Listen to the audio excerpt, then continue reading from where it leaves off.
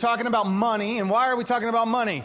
Thank you. I'm glad you asked. We're talking about money because the money in the Bible is mentioned 5 times more than prayer. Think about that. We think of prayer as like, oh, it's just, that's got to be everything what the Bible's about. No. Money's in there. There's 5 times as many verses about money as there is prayer. It's in there more than any verses about heaven and hell combined. It's in 16 of God's parables, of Jesus' parables, when he was downloading the best teaching in the history of mankind. He chose 16 times to talk about money. It's important. I don't think any of us in here have to not worry about money. We don't have to deal with money.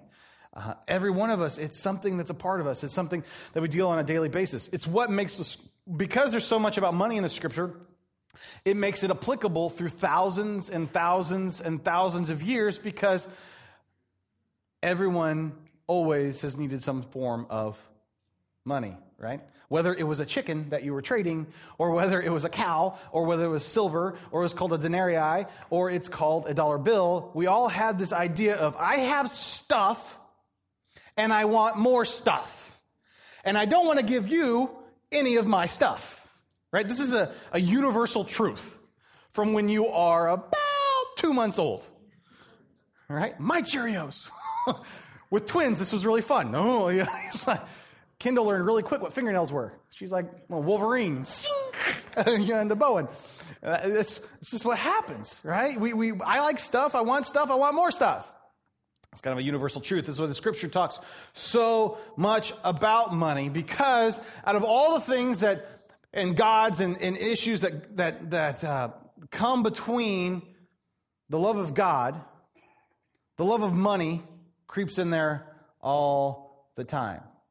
More than any of these, we think about it, oh, we don't worship these weird gods of Dagon and all these weird pagan rites and sacrificing babies and doing these kinds of weird things. We don't struggle with that. Apparently, I don't have to deal with paganism. I don't have to deal with worshiping any other gods but God. However, we can find ourselves really easily worshiping the Dow Jones or the NASDAQ or our savings account really, really, really, really, really, really quickly. And I wonder if that would have been as odd to someone 10,000 years ago as practice of Dagon worship is to us. Today's message is on freedom, and it really applies. There's some of you in here right now are probably going, I'm not really struggling with money. That's great. You might be struggling with something else. And some of you, something deep and something personal. And today's message is kind of a twofold kind of message. It will apply to money all the way through, but it will also deal with spiritual freedom all the way through as well. And so I'm going to try my best to make those connections for you and how they parallel each other. I might get a little confused. So if you're like, I don't know what he's talking about, just remember, this can apply either to money or to spirituality and emotions. Okay, so help me out there. I'm going to do my best to make those transitions. But if you get lost, just think, which one does this apply to? Money or spirituality? Probably both of them at the same time. But that's where we're going today as we talk about freedom. Because there's this issue that we probably all deal with, and if you have someone going to college or you've been in college, you know it quite well. It's called debt, right? And we know debt. We know how that works. We have mortgages. We have issues that debt. I have the distinct pleasure of having 2 mortgages. Anybody else? Yeah. Right? You have debt because I have a house in Georgia and I have a house here, and that causes a little stress. Why? Because I have debt that controls where a majority of my money goes. Right? That's a fact of life. Just full disclosure with me. And you guys probably deal with certain things. You have car payments. You have whatever. There's money that has to go out. But that's why there's so much beauty when you have a car paid off. Amen? You don't care if it's a 1978 jalopy. You don't care. It is paid off. Woo woo. That's $250, $300 a month that goes to me and not to you. And woo hoo. Right? The same thing. When you are strapped with paying someone else the money, you have made them Lord over you. You are in bondage. You are shackled to them. Right? Chase Bank has a lot of little tethers all over me. Because I guarantee you, if I quit paying my mortgage payment, they will start knocking on my door or sending me not nice emails and phone calls. And then other people will show up, right? Because you all understand this, and maybe we don't think of that as bondage, but it is. Because they have power over us. At some point, they have power over us, so they're shackling us to them. We have monetary debt. There's something like $20 trillion our country is in debt. And if you don't think that's going to matter at some point, you lost your brain. That's a lot of money. And if people want that money back, we got an issue, right? We're like, it's fine. Just take out a loan. It's like us when you're in college with student loans. They offer you all kinds of student loans. When you walk onto a college campus at freshman orientation, they're like, take out a credit card. You can have 8 of them. Get a free t-shirt because that's going to be worth the interest you're going to pay, right? But it said Dodgers, said college on it. And all I wanted to do was relive Animal House. That happens all the time. But we think about it, we're like, then you get that bright idea, well, I can't pay for that computer and I need one. So I'll just take out another student loan. If you go to a college like I did, a private Christian institution, that's a lot of money adding up really, really, really quickly. And then you change your major and you basically just mortgaged another house. This is what happens in life. And if you have a kid graduating this year, I'm not trying to give you heart palpitations. I'm just letting you know it is serious and it is real. Because our young people can get so enslaved to debt before they're even making a dime. And we have to be very aware of this. We have to be very cognizant of what that means for us. And as we raise kids, as we set them out, like this is what's going on when you take that loan. Yes, you want a new car, but don't pay for it in student loan money. Pro tip right there, okay?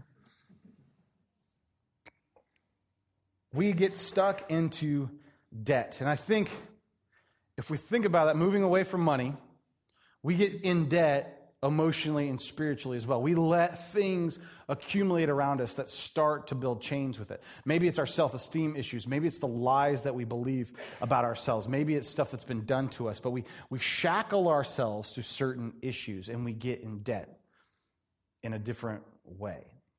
And so there's this parallel going on with that. Now there's this little tidbit of wisdom that I received this week that I think it's hard for us to break out of. And so I want to share it with you, but just think about it for a little bit. If you don't like what you're getting, you need to evaluate how you're thinking. If you don't like what you're getting, you need to evaluate how you are thinking. Because a lot of us complain about our present situation. We complain about how bad X is and how terrible this is and how overwhelming that is, but we don't change our thinking. We stay the victim in it, and we don't change our thinking away. How are we going to overcome said issue? How do we break free from that? And so this is how we really got to, there comes a moment where we go from being, to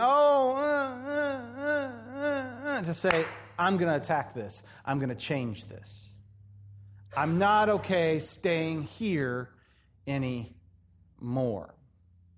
Billy Graham said, if a person can get their attitude about money straight, it will straighten out almost every area of their lives. Think about that. 61% of marriages that end in divorce end because of money trouble. 61%. Not that somebody cheated, not that somebody hit, not that somebody did it. Just they can't get a grip on money. 61%. If we can get freedom over money, we can save our marriages. Money is important because it's so central to how we operate on a daily basis, even on an hourly basis. So it's something that we have to gain control over. The scripture for today that I really want to center in on is Luke chapter 15. It's one of my favorite parables. It's a parable of a prodigal son. There's a young son and an old son. The young son basically says, Dad, I wish you were dead. Give me money. And he goes off.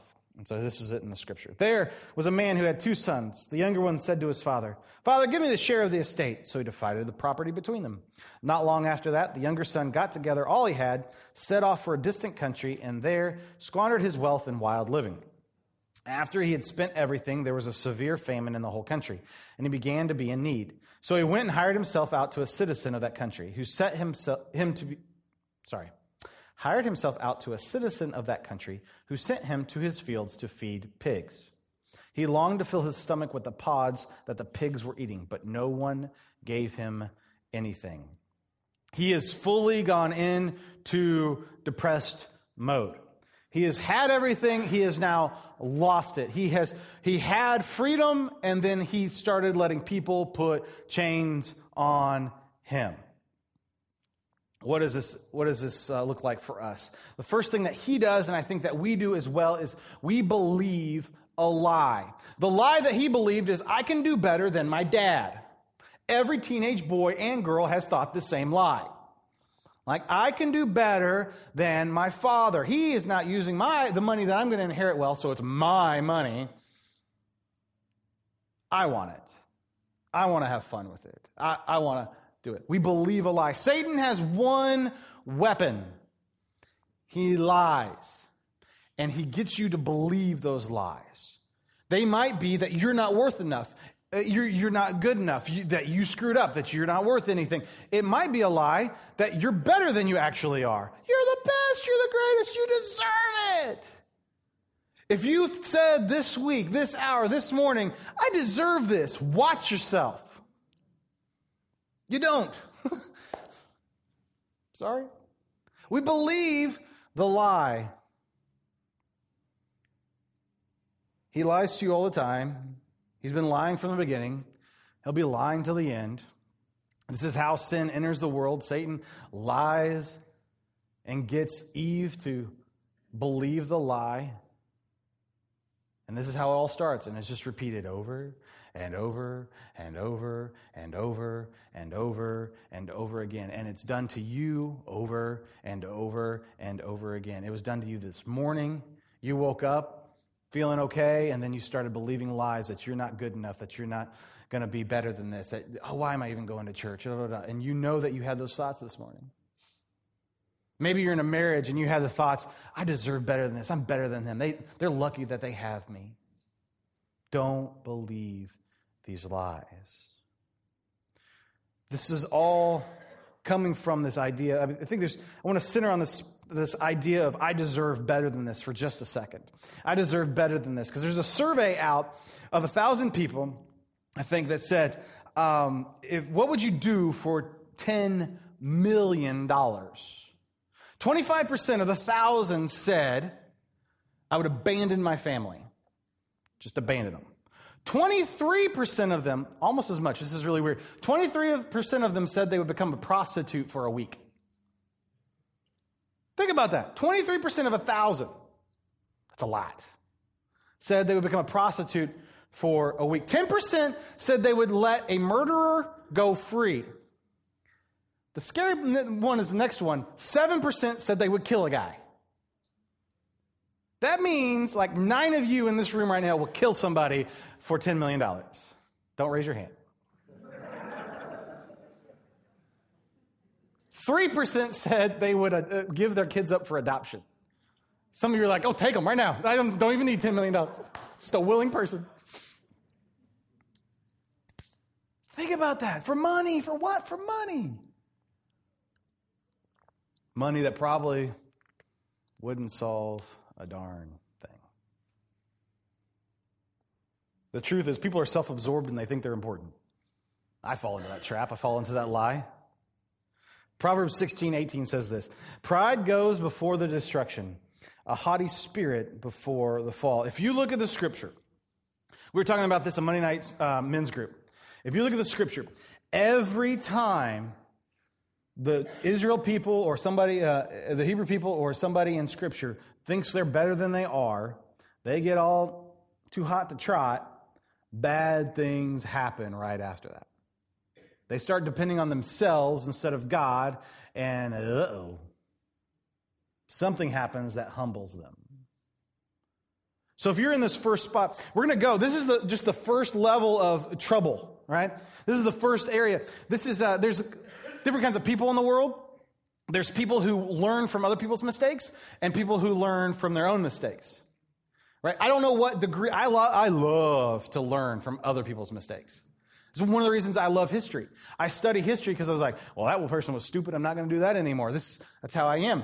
There's other people in my life who love to learn from their own mistakes. God bless them. Right? And you may be that person, you may not. It's like this, the fire. You see fire, you go, that person just burned themselves. Must be hot. Not going to touch it. Then you have the next, this is this level. Hey, it's hot. Got a blister. Not going to do that anymore. Next level is, I put my hand in. Oh, man, I need to go to the hospital. Right? I got to get a skin graft. The third level, which a lot of us find ourselves, it's not going to burn me. I'm just going to go stand and wallow in it for a second and get grafts all over my body. Oh, it's hot. I'm not going to do that anymore. We have these different levels, and we talk about it like, that's a silly metaphor or whatever for it, but that happens. You can watch somebody get burned alive and go, well, that's not going to happen to me. We all have these different areas where we start to learn from it. So if you're willing to learn from the first one, we believe a lie. Are you believing lies? Now we know we're just early into this. I'm starting to believe. I said I deserved it this morning. I need to change something. I need to examine something. We can cut it early, and you're going to save yourself a whole bunch of pain. You don't have to have a skin graft yet. All right? Next level is we engage in self-destructive behavior. We engage in self-destructive behavior. He takes his money, believes he can do better than his daddy.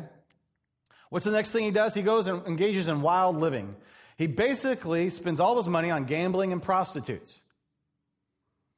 He engages in seriously self-destructive behavior. Something that might have seemed like a good idea for a second, all of a sudden turns bad really, really quickly. Now, we might not go all the way to gambling and prostitutes, but we engage in self-destructive behavior.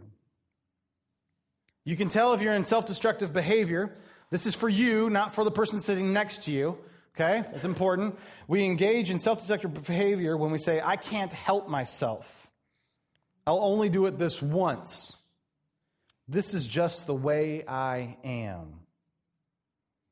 When you find yourself in these sentences, you got a problem. You have believed the lie. Proverbs 14, verse 12 in the Message says this. There's a way of life that looks harmless, but look again. It leads straight to hell.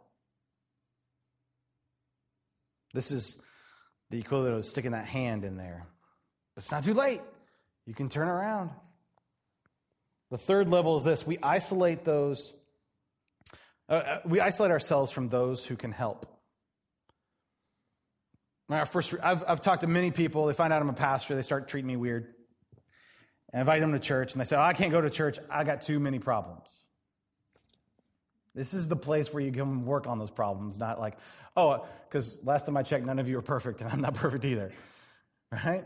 We have this idea in our head like, I'll get to a certain point. And then I can go to church. That's not how this works.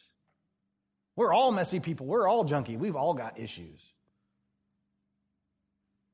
But when we're caught in this cycle, we isolate ourselves from those who can actually help us. Sometimes we even run to the people who are just going to exacerbate the problem more.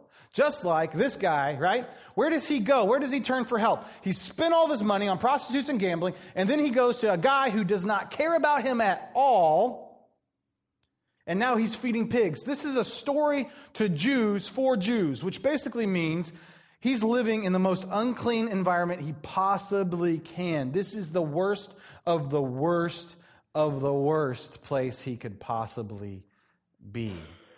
We have chosen to follow people who are not going to help us. We've chosen to be in relationship with people who aren't going to help us come out of this.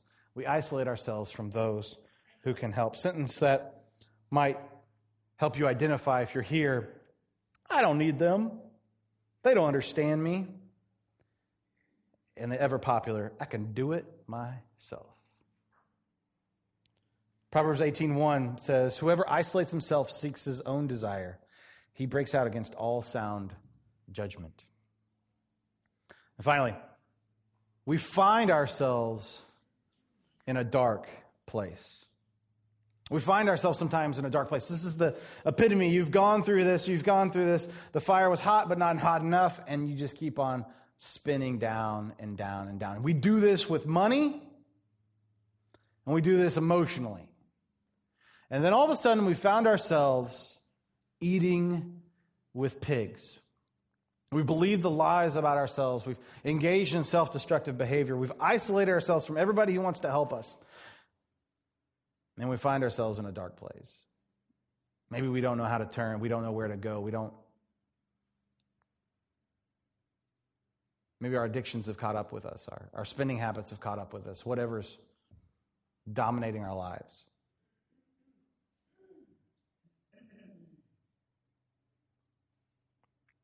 Some of us have to get to the bottom before we know we need to turn around. And at this point, it's the beauty of Christ. He will reach in and save you when you're believing the lie. He will reach in and save you in the destructive behavior. He will reach in and turn you around when we isolate ourselves. But he'll also reach into whatever pigsty we have found ourselves in and bring us into the light. Psalm 34:18 says this, "The Lord is near to those who are discouraged. He sees those who have lost all hope." The Lord is near to those who are discouraged. He sees those who have lost all hope. When David writes this psalm, I want to put this in perspective for you. He is being chased by his best friend's dad, who is throwing spears at his head.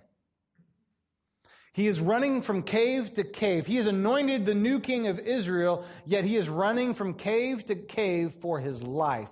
And this is what he has to say for himself. The Lord is near to those who are discouraged. He sees those who have lost all hope.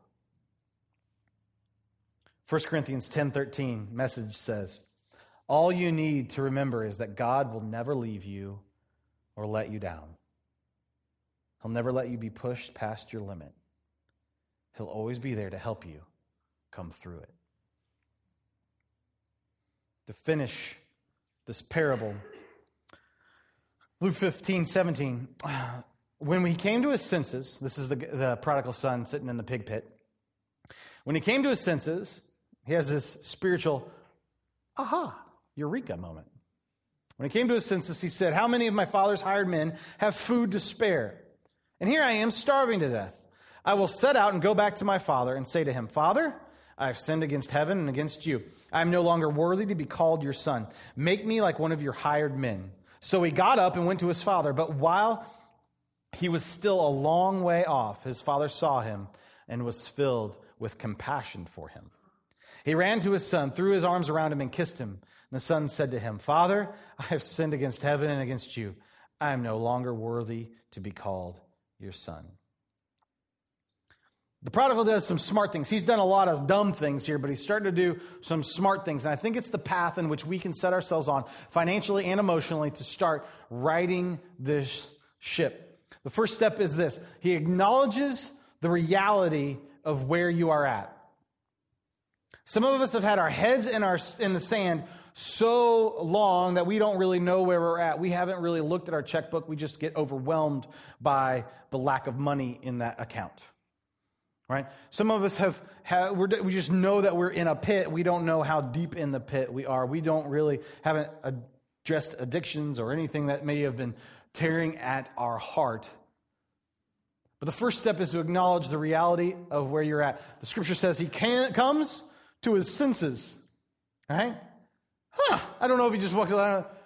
It stinks in here. I don't want to be here anymore. I don't know what that was like. But me and you, we do the same stinking thing. If we looked at our finances and went, "It stinks in here. I don't want this anymore. I don't need this stress.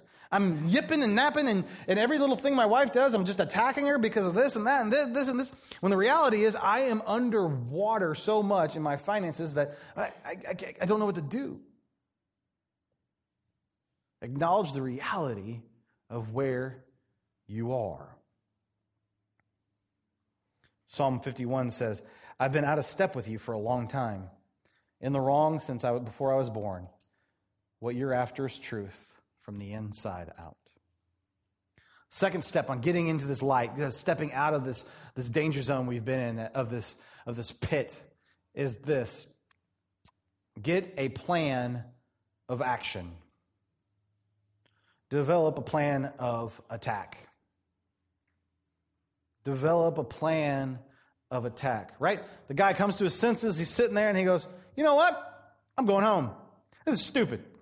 His slaves have more food than me. I'm going home. I'm done with it. We need to get to that indignant part. Just get indignant with Satan and the lies that he tells of our hearts, the way that he detracts us, and the way he changes us, and the way that he's been lying to us all the time from the beginning. We need to say, no. From now on, we're going to have a plan of attack. This is not happening anymore. I'm not okay with being up to my eyeballs in debt anymore. I'm getting a plan of attack. First step for that financially is figure out where the money's going.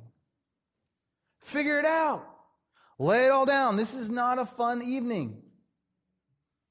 Go to DaveRamsey.com, print out the budget sheet from resources, and figure out where all your money's going. You got to get the piles of bills, and hopefully they're in file folders, and hopefully they're organized. If they're not, guess what your first step is?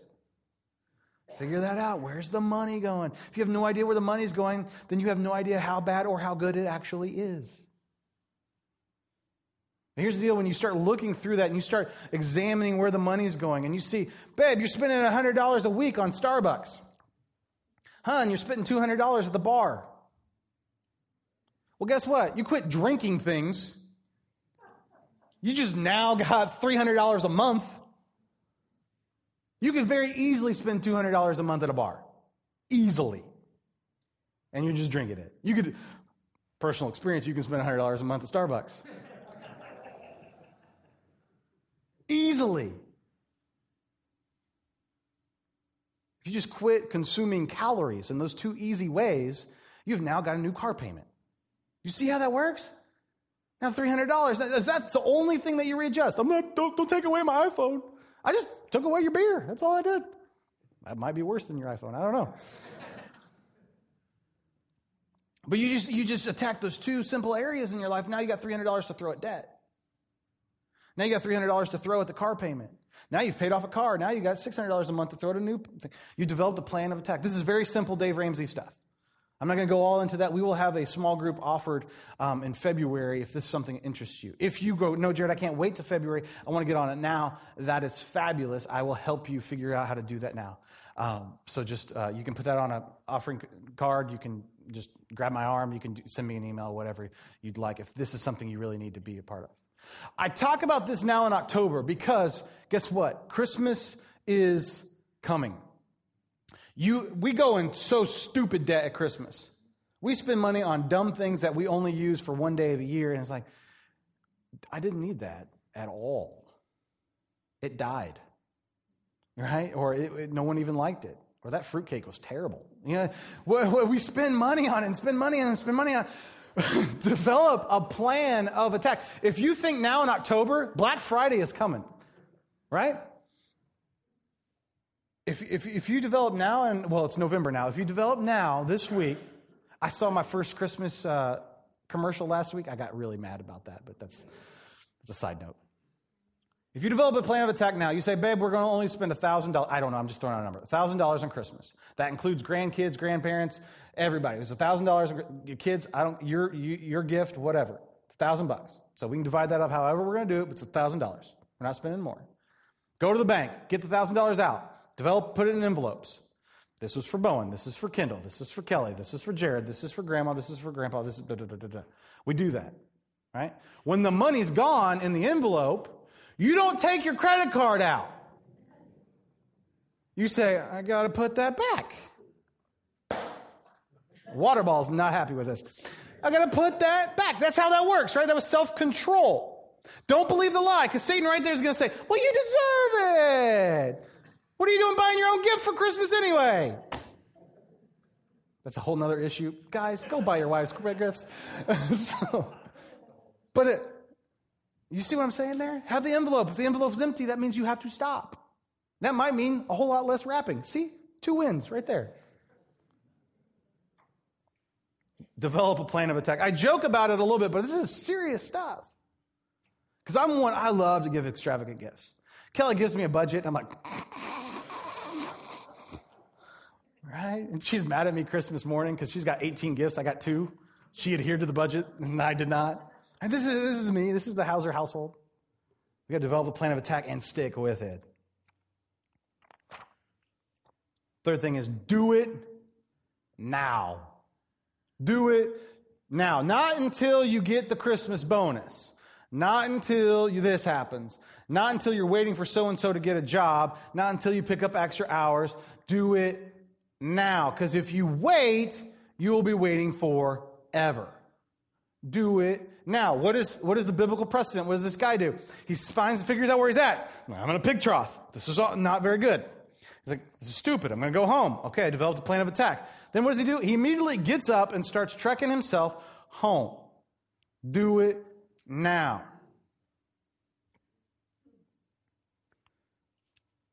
So he got up and went to his father. 2 Corinthians 6:2. I tell you, now is the time of God's favor. Now is the day of salvation. When we deal with our emotional stuff, I want to step back a second because I dealt a lot with money. We got to figure out where we're at emotionally. We got to figure out where we're at spiritually and all the junk that we have there. Second step, we got to develop a plan of attack. Yes, I've been dealing with all this junk. Now I have to deal with it now. I need a plan of attack. What am I going to do? I'm going to engage with God on a daily basis. I'm going to start actually praying. I'm going to start reading the scripture. I'm going to change the friends in my life. I'm going to develop this plan of attack. Some of those might be as hard as getting on a budget. The third, do it now. Don't wait until, in the new year, I'll start reading the Bible. And we do that. I can't start a Bible reading plan now. I'll be off and it's just awkward. But yeah, then you'll be done by January 10th and you'll give up. Start it now. Just go for it. Do it now. Humbly ask your Father for help.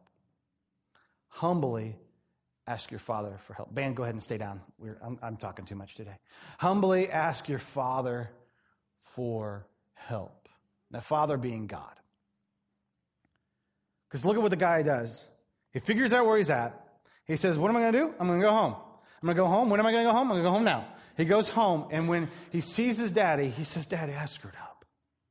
And his daddy doesn't care. His daddy doesn't care at all. His daddy ran to him. His daddy just said, I love you, son, and I missed you so much. It's the same reaction that God the Father has with us when we finally get over our own pride and our own pettiness and turn to him and say, right? It's the same reaction when you have a 3-year-old son and he gets a boo-boo and he turns at you and looks at you. There is nothing in the world that will stop you from just wrapping him up. It doesn't matter if there's snot coming down or if he's pooped his pants. You will pick him up. And God treats us the same exact way. I know you smell. He has been in a pigsty. You have been in a pigsty. You have found yourself in a bad place, and God will run to you when we humbly say, God, you have the answers. And Papa, I need your help. And this is the way of finance. This is the way of spirituality. This is the way of emotional health. Papa, I need you. Daddy, Abba. I love that. That's how Jesus refers to God the Father. He says Abba, which is basically the Aramaic word for Papi. Daddy. And so right now as we pray, I want to come with that sort of humility towards God. It's, Daddy, I need help. So everybody bow their head and close their eyes this morning as we humble ourselves before God, as we come before you, Lord. God, I say right now in this place that, Daddy, I need your help. Daddy, I want to surrender my life to you. Daddy, I found myself in some really dark places. I found myself overwhelmed, and I found myself believing lies. God, will you break those chains on my heart? God, will you let me turn fully into you? Instead of wallowing in the slop, that I could step into you. Will you clean me and make me new? God, we thank you for your promises that you will never leave us and never forsake us. That you have not given up on us. And God, as we repent, as we turn away from the old way of doing things, from the junk in our lives, God, will you help us? Will you hold our hands along these hard steps? God, for many of us in this room, we are at a turning point right now. We're at a place right now where we need you in our lives. We need you to facilitate this change.